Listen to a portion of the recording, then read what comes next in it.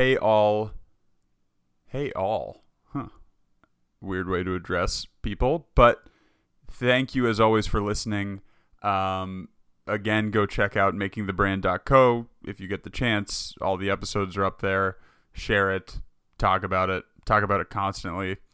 I wanted to call out the fact that we had a few technical issues on this episode towards the end. I dubbed a few of them, but there were a few sort of audio glitches on my vocals. Dave from Grady's Cold Brew, who's on this episode, sounded great through and through. I just had a few issues with my microphone or with the connection. I don't know what it was. But anyway, just don't disappear. There are just a few glitches, and you might not even notice.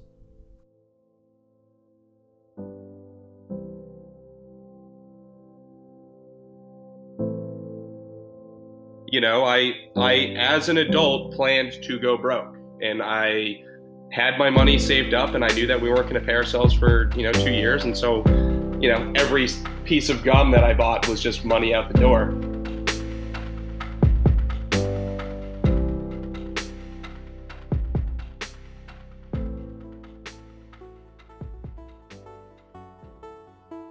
Welcome, everybody, to the Making the Brand podcast. My name is Billy Draper. I'm a venture capitalist at Draper Associates, but on this show, we're going to be talking about brands. We'll talk to founders and leaders of growing consumer companies that are finding ways to stand out, differentiate, and delight their customers. On today's show, we have Dave Sands, co-founder of Grady's Cold Brew. He teaches us about bootstrapping his business and creating an entirely new category.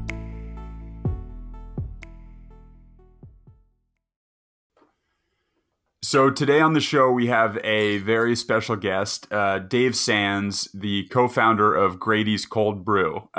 Dave, thank you so much for coming on the show. Pleasure's all mine, Billy. Thanks for inviting us on. So to start off, what is Grady's Cold Brew? So Grady's Cold Brew is a New Orleans-style coffee concentrate. We brew and bottle everything up in initially a brewery in Brooklyn, but now we're situated in the Bronx due to real estate prices. We got a pretty amazing deal on a place up in the Bronx that year one of our lease there was probably 40% below the going rate in Brooklyn, and year 15 of the lease was still lower than year one of most leases we were getting offered in Brooklyn. So we are happy to be up in the Bronx. But so basically what we do is we make bottles of cold brew coffee.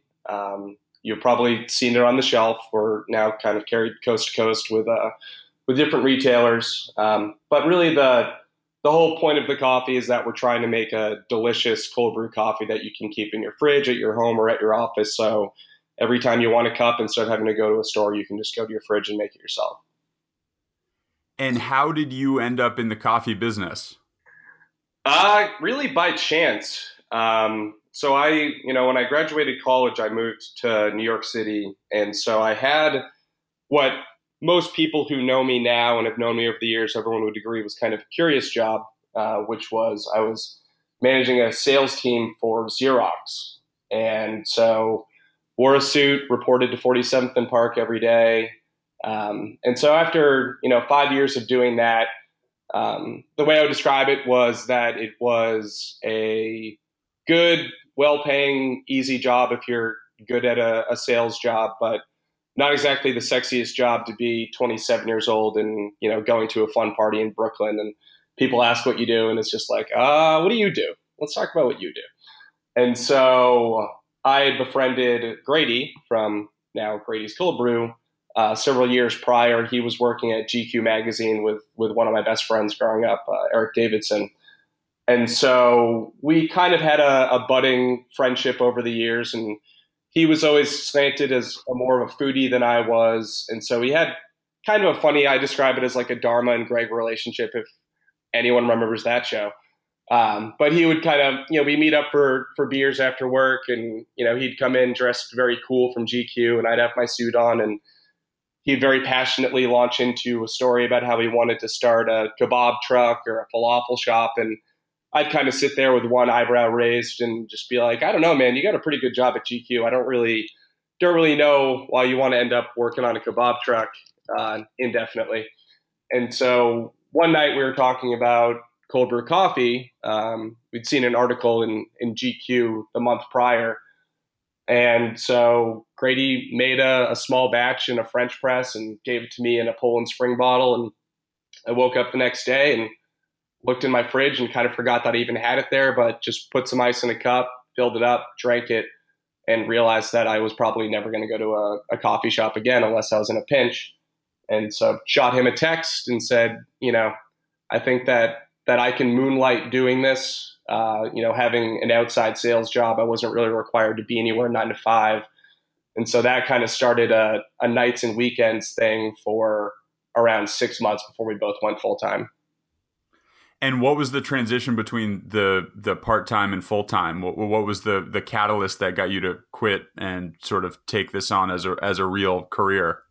I think it was probably the need for sleep because, basically what we would do is, I'd wake up, put a suit on, go to Midtown, have some meetings, catch up with everybody, bomb back to Brooklyn, take the suit off, either go out and try to win new accounts or help make the coffee or assemble boxes or kind of whatever we were doing that day, and then put the suit back on, go back to Midtown at the end of the day, catch up with everybody. And, thankfully we were effective in our job in that, if you're hitting your sales numbers, no one really pays attention to where you are.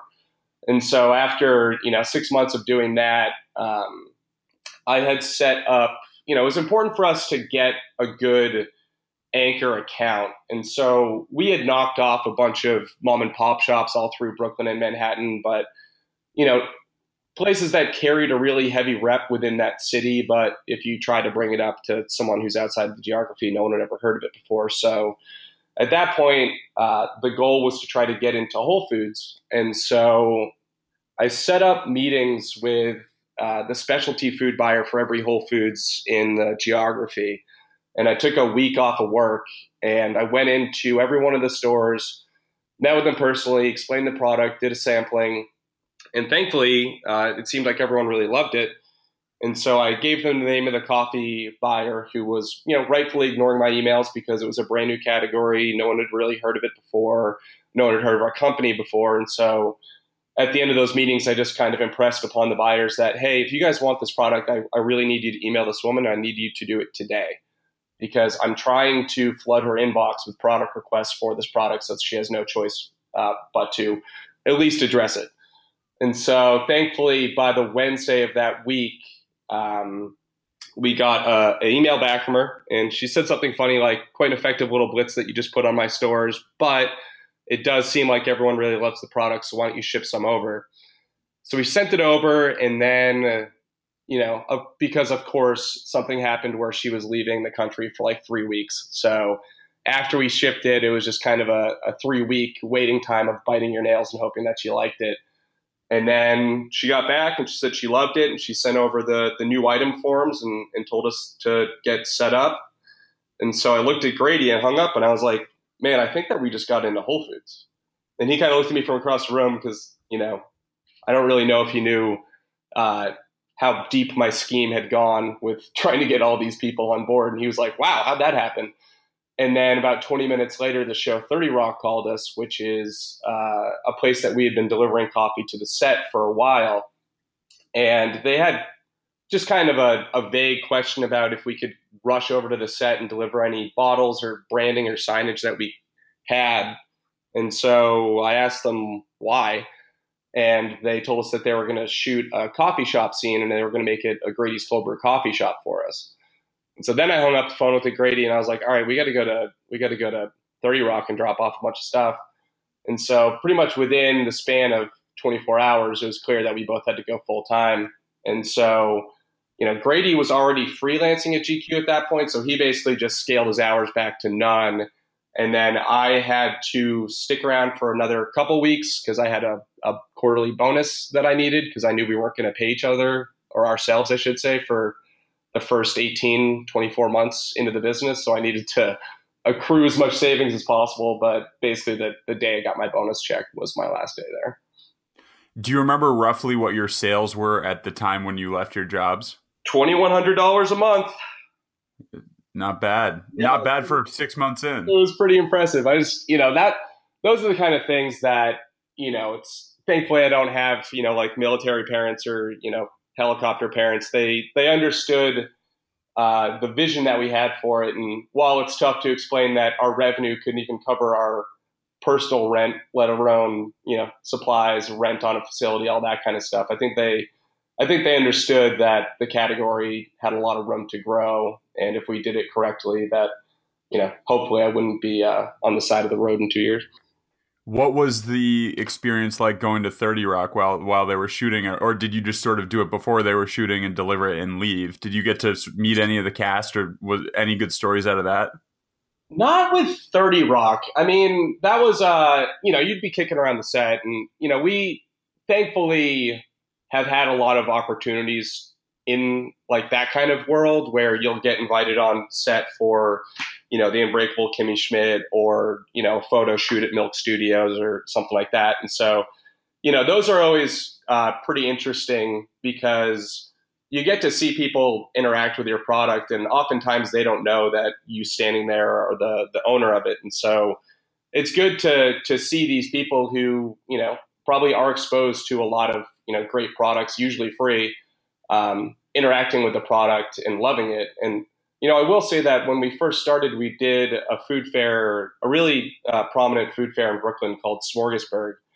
And, it's a little different when you're handing out these samples of coffee to your friends and family, and you don't really know if they're just, shining you on and, they don't want to rain on the parade of your small business. So you go to a food fair like that where you're handing out, thousands of cups a day to complete strangers in New York, and they have no problem giving you real-time feedback. And I think that's what made us the most bullish about the company, was the fact that, for the most part, people loved it. And, you'd get the occasional person who would, come over at 9:30 in the morning and they'd ask for a coffee, and you'd say, do you want that with milk or almond milk? And they'd look at you and say, I thought it was beer. And you'd look at them and be like, well, it's 9:30 in the morning, so what comes next? But for the most part, people loved it. And that was another thing too, is that we really wanted to make a product that stood on its own without needing to add a lot of, sugar or sweetness or, things that really would mask a bad taste of the coffee. And so one of the things that we did a lot was, people just instinctively go to grab the sugar if they're getting a coffee.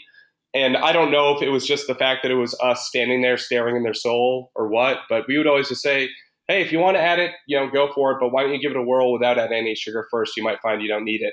And I would guess, 90% of the time, folks would try it and say, wow, you're right, I actually don't need sugar. And this is the first time in my life I've said that. And so, those little clues, I think actually played a pretty big role in our willingness to go full time and really go for it.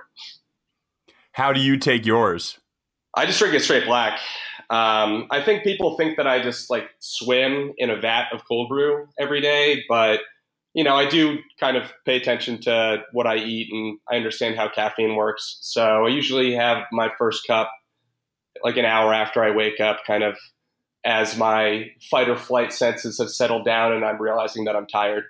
So usually I have a cup in the morning, then one after lunch, and then usually just a cup right before I work out at night. But straight black.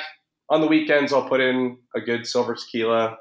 I know it sounds a little bit gross, but it's kind of almost like a Cafe Patron minus the chemicals. Black, like no ice? Oh, I put ice in there. I'm not. Okay, good. Yeah, you're not a serial killer. Yeah. Well, no, I mean, it's funny though, because I remember, so the first office account that we landed was Tumblr. And so we would go in there and we would deliver bottles, once or twice a week, depending on basically how much room they could have in the fridge for it. And I remember, maybe the third or fourth time walking out of there, and there was a guy sitting there with one of our big 32-ounce growlers with a straw sticking out of it, just typing code, drinking from the bottle. And I left and I called Grady immediately, and I was like, hey, man, I need to talk to the insurance guy. I want to figure out what happens if someone drinks like an entire bottle of this. So we called the insurance guy, and he was like, no, it's clearly labeled that it makes 8 cups. It's coffee. Everyone knows the deal. I was like, okay, all right, but I need that in writing. I want you to remember this conversation. Yeah, for the listeners that don't know, so Grady's core product is a 2X coffee concentrate. So basically, if you're drinking it, it's equivalent. A cup of Grady's is equivalent to 2 cups of coffee. So this guy was getting real juiced up while coding, probably hyper effective, at least for a few hours. Oh yeah, yeah, and that's the thing though, is we would like I always joke that when we started, it was kind of like being a club promoter for Grady's Cold Brew, where we would make the coffee all day and deliver it to the stores. But then, you'd go out at night, and if I met someone and they had the unfortunate instance of having to talk to me for a minute, I probably grabbed their business card and invited myself into their office at some point in the next week or two. And, you're going in there and you're pitching the coffee to 80 people. But the first thing I would always say is, all right, so what's Grady's Cold Brew? We make a New Orleans style coffee concentrate. And then the last thing I would always say is, but seriously, it's concentrate. So just dilute it with a little bit of water. You'll feel better. And I would always get the same text from whoever invited me in a couple hours later, just being like, dude, we just had the best 3 hours this office has ever had. And now people are like itching their forearms and asking where we can get more. And so that was, that the office sales were always kind of I always found those to be a little bit of a thrill, because it's such an easy thing and it makes everyone happy, because you go in there and you're pitching to an office manager and you're like, look, man, carry it as a summer perk. Keep the office happy. If you have this on tap, or if you have the bottles in here, people are going to be pretty thrilled that they have, their favorite cold brew coffee sitting right here in their office. But from your perspective, they're also not running out to get nice coffee every 2 hours and taking 20 minutes off of work. And so, I always looked at coffee as, people, I think that Grady and I were much bigger coffee people than we were before. And I think that we were just people who adored good products. And so, I can completely understand the coffee occasion of going to a coffee shop, catching up with a friend, escaping your boss, whatever it might be. But when I looked at it, that other 90% of my coffee, occurrences were to get caffeine in my body. And so having it, in your fridge at your home or at your office would just make that so much more convenient than taking an elevator down, waiting in line, talking to a barista, and then you still have to go add, the almond milk or whatever after the event. Have you thought at all about getting into the brick and mortar business, sort of being able to control the entire customer experience? Yeah, we've thought about it, and I think that we actually have, really good ideas of what a, pretty tight little Grady's coffee shop would look like. And, that's one of the challenges that I think we have, is just that when you look at our competitive landscape, a lot of our competitors started in that retail space. So, they're easy to communicate kind of the story and the brand ethos and stuff, because you can walk into the shop and you can experience it. Whereas, we kind of start with, having really catchy branding. And then thankfully we find that what's in the bottle, people love, and we have, good repurchase rates and data to prove that. So I think that down the line, having a Grady's pop-up shop in, some of the more influential areas, whether it was, Williamsburg or Silver Lake or something like that, would be great. But the realities of the situation is that in the meantime, we're still a manufacturing company that's manufacturing these products. And so, we got to kind of not get, too spider-webbed in our ambitions, because, even if you look at what we've done with our product line, we've got a pretty wide variety of products. And so it's really more about focusing on, all the foundation that we've built before we dip into any sort of a retail play. So something you alluded to is the user education factor of your flagship product, which is the concentrate. You were dealing with a new form of drinking coffee. There wasn't, you can't just pull it off the shelf. You can't just sort of get it from the tap or buy it at the coffee shop. You have to buy it out of the bottle that you're going to store in your fridge and mix it with either ice or water or milk. How did you deal with, on a broader scale? I know there were the cases where you could go and talk to an office or go and talk to 30 Rock, but how did you deal on a larger scale with the user education element, besides just freaking out with the insurance company? Yeah, I mean, I think it's an ongoing thing. Thankfully, over the past 6-7 years since we started, the market has grown a lot, and I think that was also a good kind of learning experience that I should talk about is just, when we started, uh, we came up with a very recognizable branding. We picked a pretty cool bottle. And as more and more regional players started to pop up, more and more people were gravitating towards, I would say, taking design cues from us. And so, we'd see these people pop up and we'd kind of stomp our feet and get mad and be like, oh, all these people are ripping us off. But then it really was a rising tide raises all ships moment where, when we first started, when I'm begging these shops to carry us, they're putting it, where the olives are or next to the cakes, just anywhere they can find refrigeration. And now you go into these stores and the cold brew set, sometimes it's its own set. Oftentimes it's a functional beverage set. So it's going to be cold brews and kombuchas and switchel and stuff like that. But, it was the consumer demand was there. And so, the competitors coming to market actually helped everyone. And a similar thing is happening with our beanbag products. So for the listeners, we have another product line called Beanbags. You can almost think of a large tea bag with the same coffee blend that we use to make Grady's. And so the way that works is you just soak that in water overnight, pull the bags out the next morning, and you have fresh cold brew. And so, we came out with those and we really wanted to shake up the dry coffee aisle because there hadn't been, much activity there aside from Keurig. And so we launched those a few years ago. And now some of the really bigger players like Starbucks and Dunkin's and those guys have come out with their own versions of it. And so that's when we had to stop and be like, all right, we've already done this dance before. This is going to be good for everybody. I don't think it hurt. Like when Starbucks launched cold brew, I got a bunch of text messages from, friends and family asking what we thought about it. And from my perspective, it was the best thing that could have happened to the category because, we don't have that unlimited marketing budget to kind of spread the gospel of cold brew. And so if those guys want to do it, that's great because that was better tasting, more convenient, less expensive. And so when you look at customer education, I try to do a thought exercise of being like, all right, so obviously when people are talking to me about cold brew or Grady's in general, it's kind of with rose-colored glasses on because they don't want to offend me. So I always wonder what would they say after they had a few beers. And so I think that a lot of times they would say, oh, it's delicious, but it's too expensive.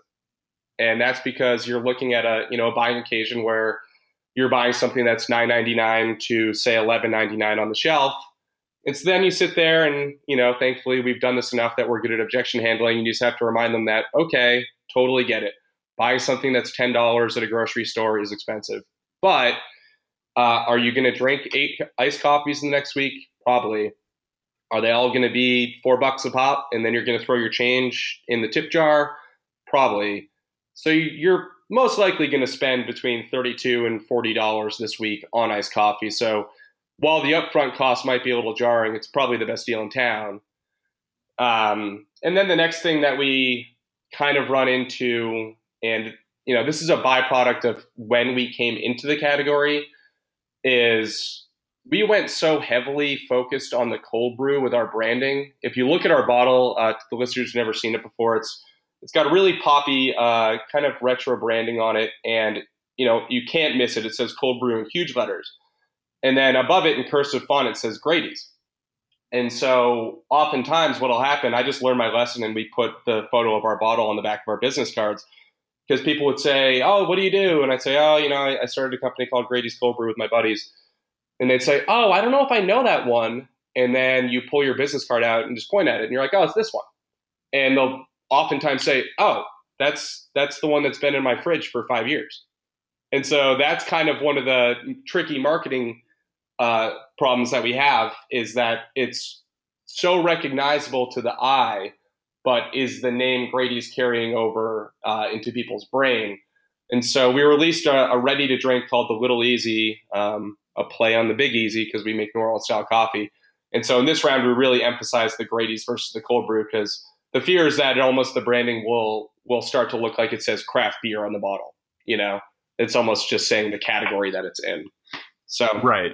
A couple of customer education. I mean, and then when you talk about the beanbags, that one's funny because, the beanbags sell really well online. And part of the reason that we came up with that was just shipping these heavy glass refrigerated bottles, while a revenue driver was just kind of a nightmare. And I think UPS kind of hated us. And so we switched over to the bean bags. And so when you have someone's attention and you can really explain how the product works, we get a lot of recurring customers on a subscription program. We just have really good repurchase rates with the product. But that's kind of the beauty of moving those kind of sales and really targeting online, is that you're convincing people who have maybe never really interacted with the category of cold brew before. You're convincing them to make it themselves, make it in bulk, plan ahead a little bit because you do have to soak it overnight, and then repurchase the product and then also tell a friend about it. And so thankfully, as these bigger players have come into the market, it's not just us punching up at the competition and hoping that people figure it out. Thankfully, the whole category itself is doing a really good job of explaining its benefits to the customers. You mentioned some pushback on price. You were essentially developing a category, cold brew. You were, if not the first, among the first. How did you decide how to price the bottle? You could essentially choose your own price. How did you decide on how to price it?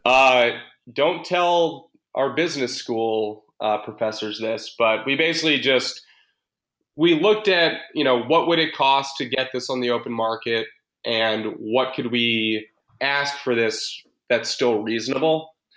And so doing that math of, 8 cups of coffee is usually going to cost you between 32 and $40. When we first started at Smorgasburg, which is the food fair, which mind you is also kind of an artisan food fair. So people are used to buying things at a little bit more of a premium. We were charging $15 for the bottles. And, so obviously as we've grown in scale, and also, that was a byproduct of the fact that we're buying coffee at the worst prices, we're buying bottles at the worst prices, caps at the worst prices, everything. We know economies of scale whatsoever at that point. And so that's what we had to charge to basically break even and make it worthwhile. I think eventually the category will settle around, $9.99 for the 32-ounce bottle that we have. But, I think that when you look at the category itself, it's kind of an interesting time within it where there's certainly competitors of ours that I adore and I respect who I think, hand make a really quality product. But there's also just some other people out there who seem to be really riding the wave of the word cold brew. And so, there's no governing body that's out there telling people, this is an authentic cold brew and this is not. And so I don't think we're really in a rush to the bottom in terms of price. I think that people will always, there's always going to be a market for a luxury product. It's kind of a Lexus Toyota thing. And so that's why we resisted the urge to put it in a plastic bottle or, make it with a co-packer who's going to boil our coffee down to the essences and the flavor notes and the scent notes of Grady's, but it's not going to be Grady's. And so, we're pretty honest about when we first started, when we really had to scale up quickly, we went around, we met with co-packers, we met with Tetra, we tried to find people who could do this for us on scale. But the problem was that, it kind of looked like Grady's and it kind of smelled like Grady's, but the mouthfeel was very sterile. It just didn't represent it. And, Grady's name's on the bottle and everyone knows that my entire life is built into this company. So we just couldn't bring that product to market.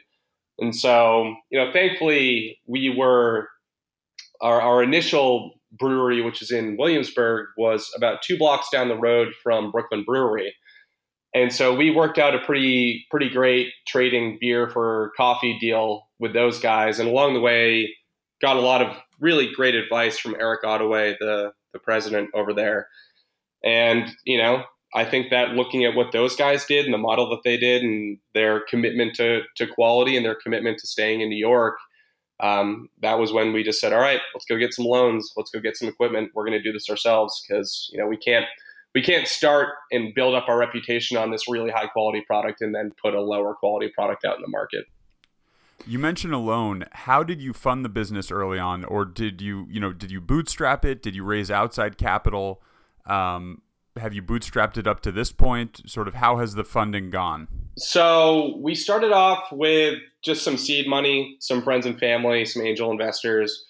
One of the things that, we talk to people, and oftentimes it's, different accountants, whoever we meet, are pretty floored. The feedback that we usually get is they've rarely seen such an efficient, such a lean manufacturing company. And so, I mean, I think that the fact that when we started, we were so frugal and we were so cautious about our spending meant that we had to really make sure that we had a product that could carry itself on the shelf.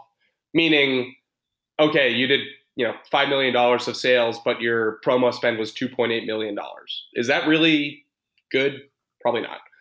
And so we wanted to make sure that we had a product that could carry itself on the shelf. And, as we were maturing and we would be able to start, doing advertising and paying for promos and stuff like that, that's great. But at the end of the day, you just want to make sure something can carry itself. And so we took basically right at the 2-year mark. And that's actually a funny story. I won't name the company, but there was a company that wanted us to do a commercial for them for small business financial product that they sold, but wouldn't give us the financial product because we didn't have 2 years financials, which is just an amazing thing. That's funny. Yeah. But so we got an SBA loan 2 years into the business, and that's what financed primarily equipment with a little bit of working cap, but primarily equipment.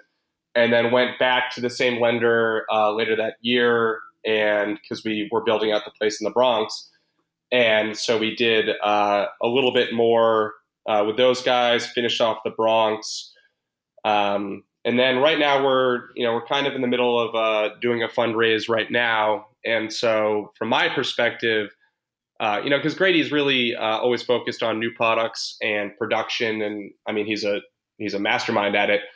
But I think that me and the people who are on, kind of the sales and the brand building side are excited about this round that we're doing now, because it's going to be the first time that any money that we take in isn't immediately going to be earmarked to buy a new bottling line or install a freight elevator. It's going to be money that go towards revenue driving products and projects, I should say. So it's an exciting time for sure to be around for still 6.5, 7 years later, and being able to, the way I describe it is we kind of have the pins lined up and we're just looking to throw a little fuel in the fire and knock them down. And how big is the company now? How many people and sort of where are you based? So the company is based in the Bronx. We have 24 employees at this point, and I personally am based out in sunny Los Angeles now. I moved out here in January. But yeah, we've got 24 people on staff now, and that ranges from operations and upper management to people who, are driving our trucks or working on the bottling lines. So it's a fun place to work. We've got a good team, and we try to keep the fun environment and try to keep barbecues and basketball games and all that kind of stuff going to make sure people are enjoying their time. So do you have to Skype in to get buckets? I Skype in, and I basically, I'm like Cyrano de Bergerac. I put an earplug in the best player, and I just tell him to turn around and shoot the J. Shoot it. And what does your day-to-day look like now from Los Angeles? I mean, it's certainly different in that I no longer wake up and face the New York City subway, which I do miss it. I will admit, I kind of miss it. Masochistically. But, I think that it's because we're so geographically spread out. I've been traveling just nonstop. And so, it's kind of week to week, very dependent. So some days it's, got to go back to New York for whatever the meetings are, or Minneapolis, Arkansas, Atlanta, or kind of wherever we're going. If I'm in Los Angeles, my typical day to day is, I like to wake up, work out in the morning. I rented out an office in downtown LA, which I gotta say, really cool. And I wasn't expecting Los Angeles to have kind of a proper downtown area that reminded me of like Chicago or New York. And so I like working out of that office downtown. But so I can get in there, and then typically it's, because of the fact that we're doing the fundraise now, a lot of the time is spent on on calls with folks for that, but also I would say, manage our really high level key accounts. Still, personally, we did hire a sales director who's been doing just a bang up job, but there's certain accounts that I still handhold myself and oversee.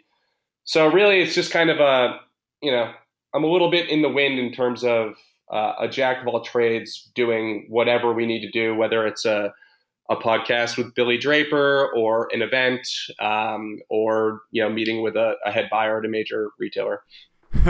I like that you casually glaze over the Minneapolis, Arkansas, and Atlanta. Those are relatively specific cities. Yeah, how about that? Yeah. Oh, yeah. Tons of stuff going on in Arkansas. Oh, it's pretty cool, man. Have you never been? I actually haven't, but I just know it's pretty well known for being host to one of the biggest retailers in the world. You're supposed to let that just float by. It was okay. Let the people figure it out for themselves. So what is next for the business? Any new products coming sort of on the roadmap? Anything we should know about? Yeah, I mean, so we released two new flavors of our kind of flagship core product, that 32-ounce concentrate. So it's a hazelnut mocha and a French vanilla, and so those are starting to roll out to retailers now. I mentioned it earlier, but we did release a ready-to-drink called the Little Easy, which is also rolling out now. And I would say that's kind of one of the beauties of owning our manufacturing plant, is that we can come up with an idea for a product and we can execute it fairly quickly. I think that it would be a lot scarier if we were releasing, say, a ready-to-drink and it was co-packed and we were sitting on 250,000 cases of this stuff and hoping that it sells well. Whereas, because we're just running that bottling line all day, every day, we can do short runs of this, release it through our DSD network, get it out there. One kind of random thing that's cool that fell into our lap is we're running the whole coffee stations at the Harry Potter show in the Lyric Theater in Times Square. So, I mean, they put a lot of money behind this production, and all the reviews for it have been amazing. So that's kind of just a fun little thing where anyone who goes and sees what, should be one of the longer running shows on Broadway that we've seen recently is going to get, exposed to Grady's products left and right, because we're also managing a hot coffee bar for them too. And then, really it's just kind of expanding our footprint. And, the way I kind of describe what we've done is we try to have a product for every little niche within the category. So we have the ready to drink pop top. Then we have the 16-ounce concentrate bottle, which is almost the less spooky, lower price point entry into what a Grady's coffee concentrate is. Then people will graduate to the 32-ounce. And then if they're power users, we now have a bag in a box, which is 42 cups. And then, of course, we have kegs for, on-premise. We do that through a company called Joyride. And then on the beanbag side, we have, our beanbags are sold in traditional-looking coffee canisters that play really nicely in retail. Then we came out with a thing called a cold brew kit, which has 12 of the beanbags in it as opposed to the 4 that are in the can. And what's unique about that is the bag is a waterproof bag with a spigot, so you can actually brew the coffee directly in the bag you purchase it in if you choose.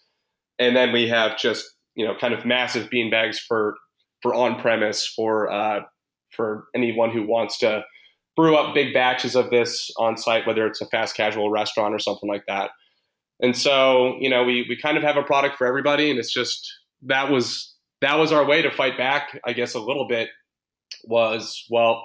We don't have the deepest products, we don't have the most marketing dollars, but we do have a lot of innovation, and we're pretty proud of being really innovative within this space. Did they let you keep the Grady's branding on the Harry Potter show coffee, or did you have to call it like Expelliarmus coffee or something like that? No, they didn't approach us about that, thankfully. So we get branding on that, and then we're also we're going to be sponsoring Summer Stage, the free concert series in Central Park this summer too. So that'll be fun because you'll get to see a lot of people walking around, either because drinking at Grady's because they either don't drink or they had too much to drink or they're not allowed to drink that night or whatever. So it'll be fun to see people, laying out on the lawn, watching the concert, drinking some Grady's. So looking 5 or 10 years down the road, what would you consider to be a successful outcome for Grady's Cold Brew? Well, I mean, I think that that's a pretty loaded question because I think there are a variety of outcomes that would look very nice. And so, I think that, so say for instance, let's do, a little role play. Say that we did take on, an institutional investor. Well, it would have to be the right person who would resist the same urges to change the product the way that we've resisted them all along. And so, I mean, I remember even way back when, we won an award from BevNet like 6 years ago. And the interesting thing was that in spite of winning the award, we were still getting a lot of feedback from industry experts telling us, oh, it'll never work. You need to put it in a plastic bottle. You need to change the branding so that it has a picture of an iced coffee ready-made with a straw coming out of it on the front. And we're sitting there being like, I don't think you guys get what we're trying to do here. And so, it would have to be someone that would kind of respect the heritage of the company. But I think that'll really, I mentioned it earlier, but I think that if you want to look at a trajectory that we would emulate, it would have to be Brooklyn Brewery beyond all others, where, they maintained their flagship, their presence in New York. They're definitely the beer of New York. No offense to anyone. That's just, I guess, my opinion. And so, while they do a lot of brewing and manufacturing in different facilities, I think that for us, it's really important to just maintain that foothold of being the New York City cold brew while also expanding nationally. And I think that's one of the things that we were really cognizant of when we first started was we saw these companies coming out with products, and that was right when the New York and the Brooklyn food scene was really popping off. And so everything was either, Brooklyn this or Kings County that, or it was kind of old timey, like, McGillicuddy and Sons jerky or whatever it would be. And so we really wanted to make sure that we made a product that, while it's rooted in New York, is something that appeals on a national and on a global scale, which, I think aspirationally we achieved, hopefully. But yeah, so the company could be, I think that it could be a monster if we baby it correctly. It's just kind of a matter of what are those steps that are in between now and the next 5 years going to look like. So that was a pretty vague answer, and I understand that. The answer is hopefully massive and wildly successful. And what's some advice you would give to a founder just starting out in the CPG or in the consumer goods or in the food space? What's something that you wish someone had told you back when you were getting started, when you were still working at Xerox and just trying to get Grady's off the ground?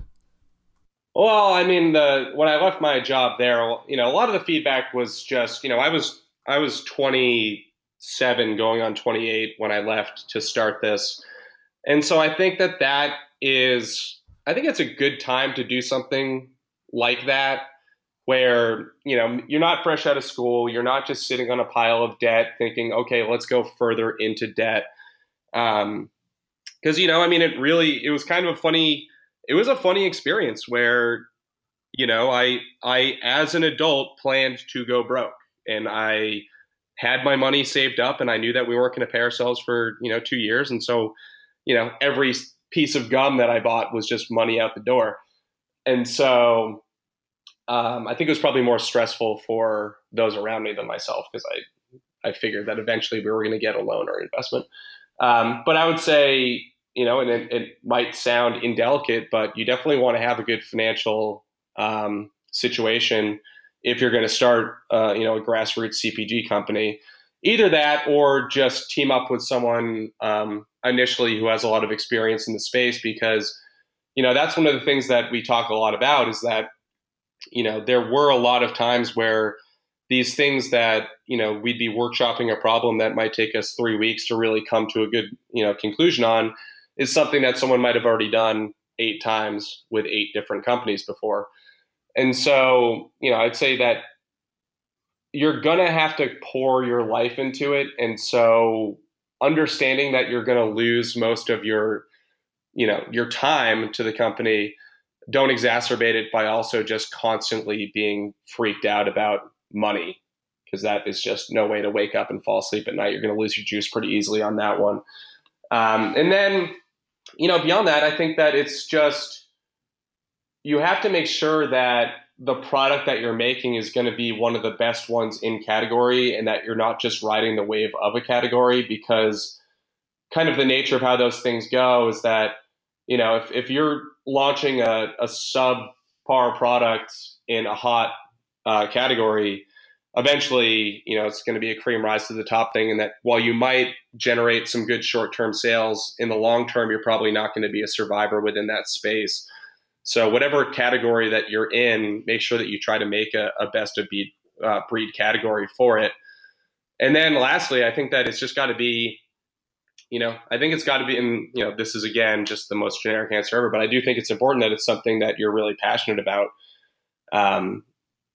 Thankfully, with what we do and the company that we are, I can kind of walk around proud of what we've done before, but I think it would be a little bit difficult if you were trying to disrupt the Q-tip market or something.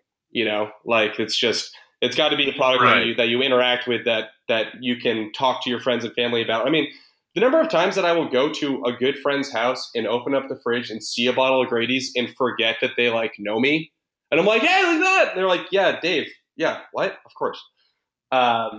Yeah. So it's something that gets people jazzed up is key too. All right, so you have successfully completed the serious part of the interview. Now we're going to get into some fun ones, just, for the record.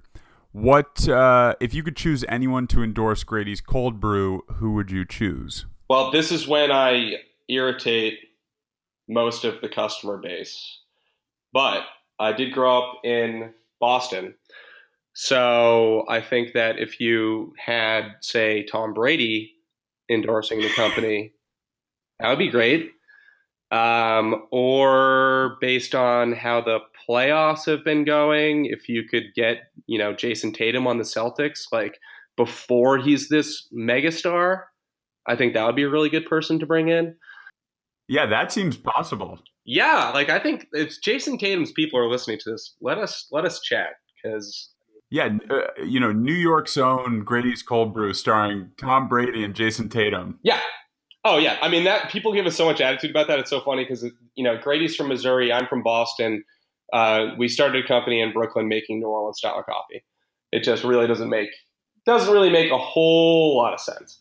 But yeah, I would say that would probably be one of those two guys. I think I'm more enamored by athletes than I am by celebrities. So I think it would be. I think there's an opportunity there. Not a lot of coffee companies go after athletes. Well, also Grady's and Brady's are pretty similar. Oh my God.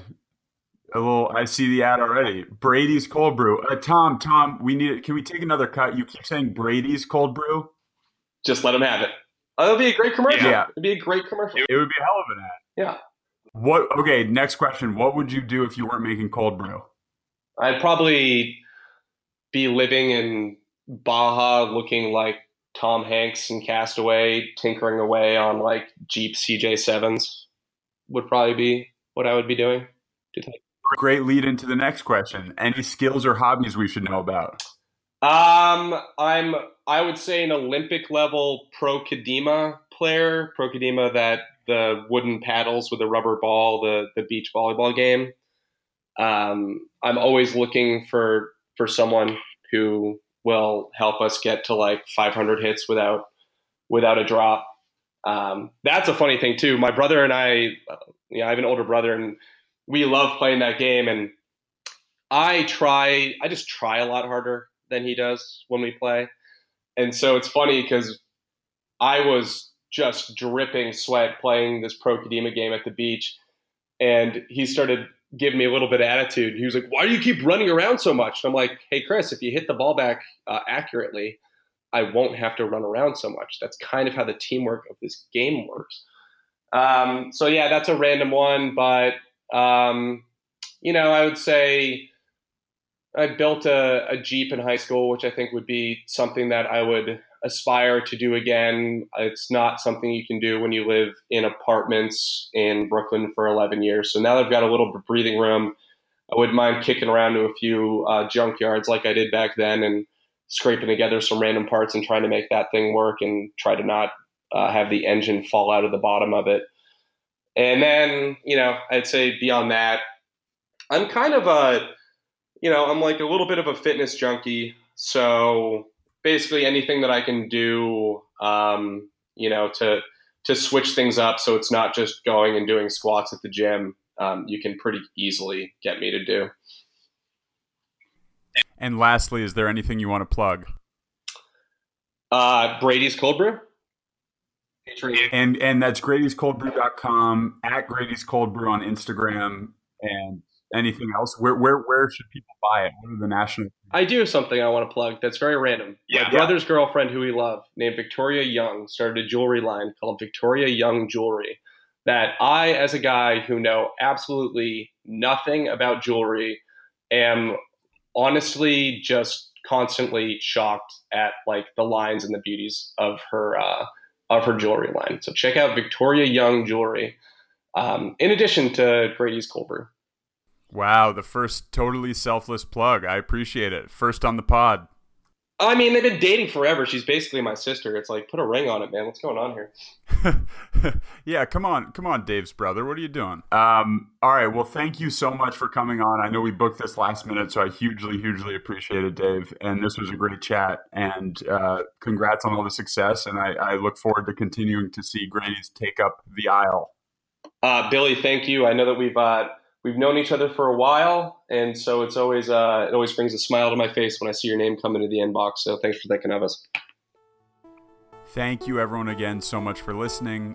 Thank you, Dave, for coming on. That was so last minute. I hugely appreciate it. I owe you one.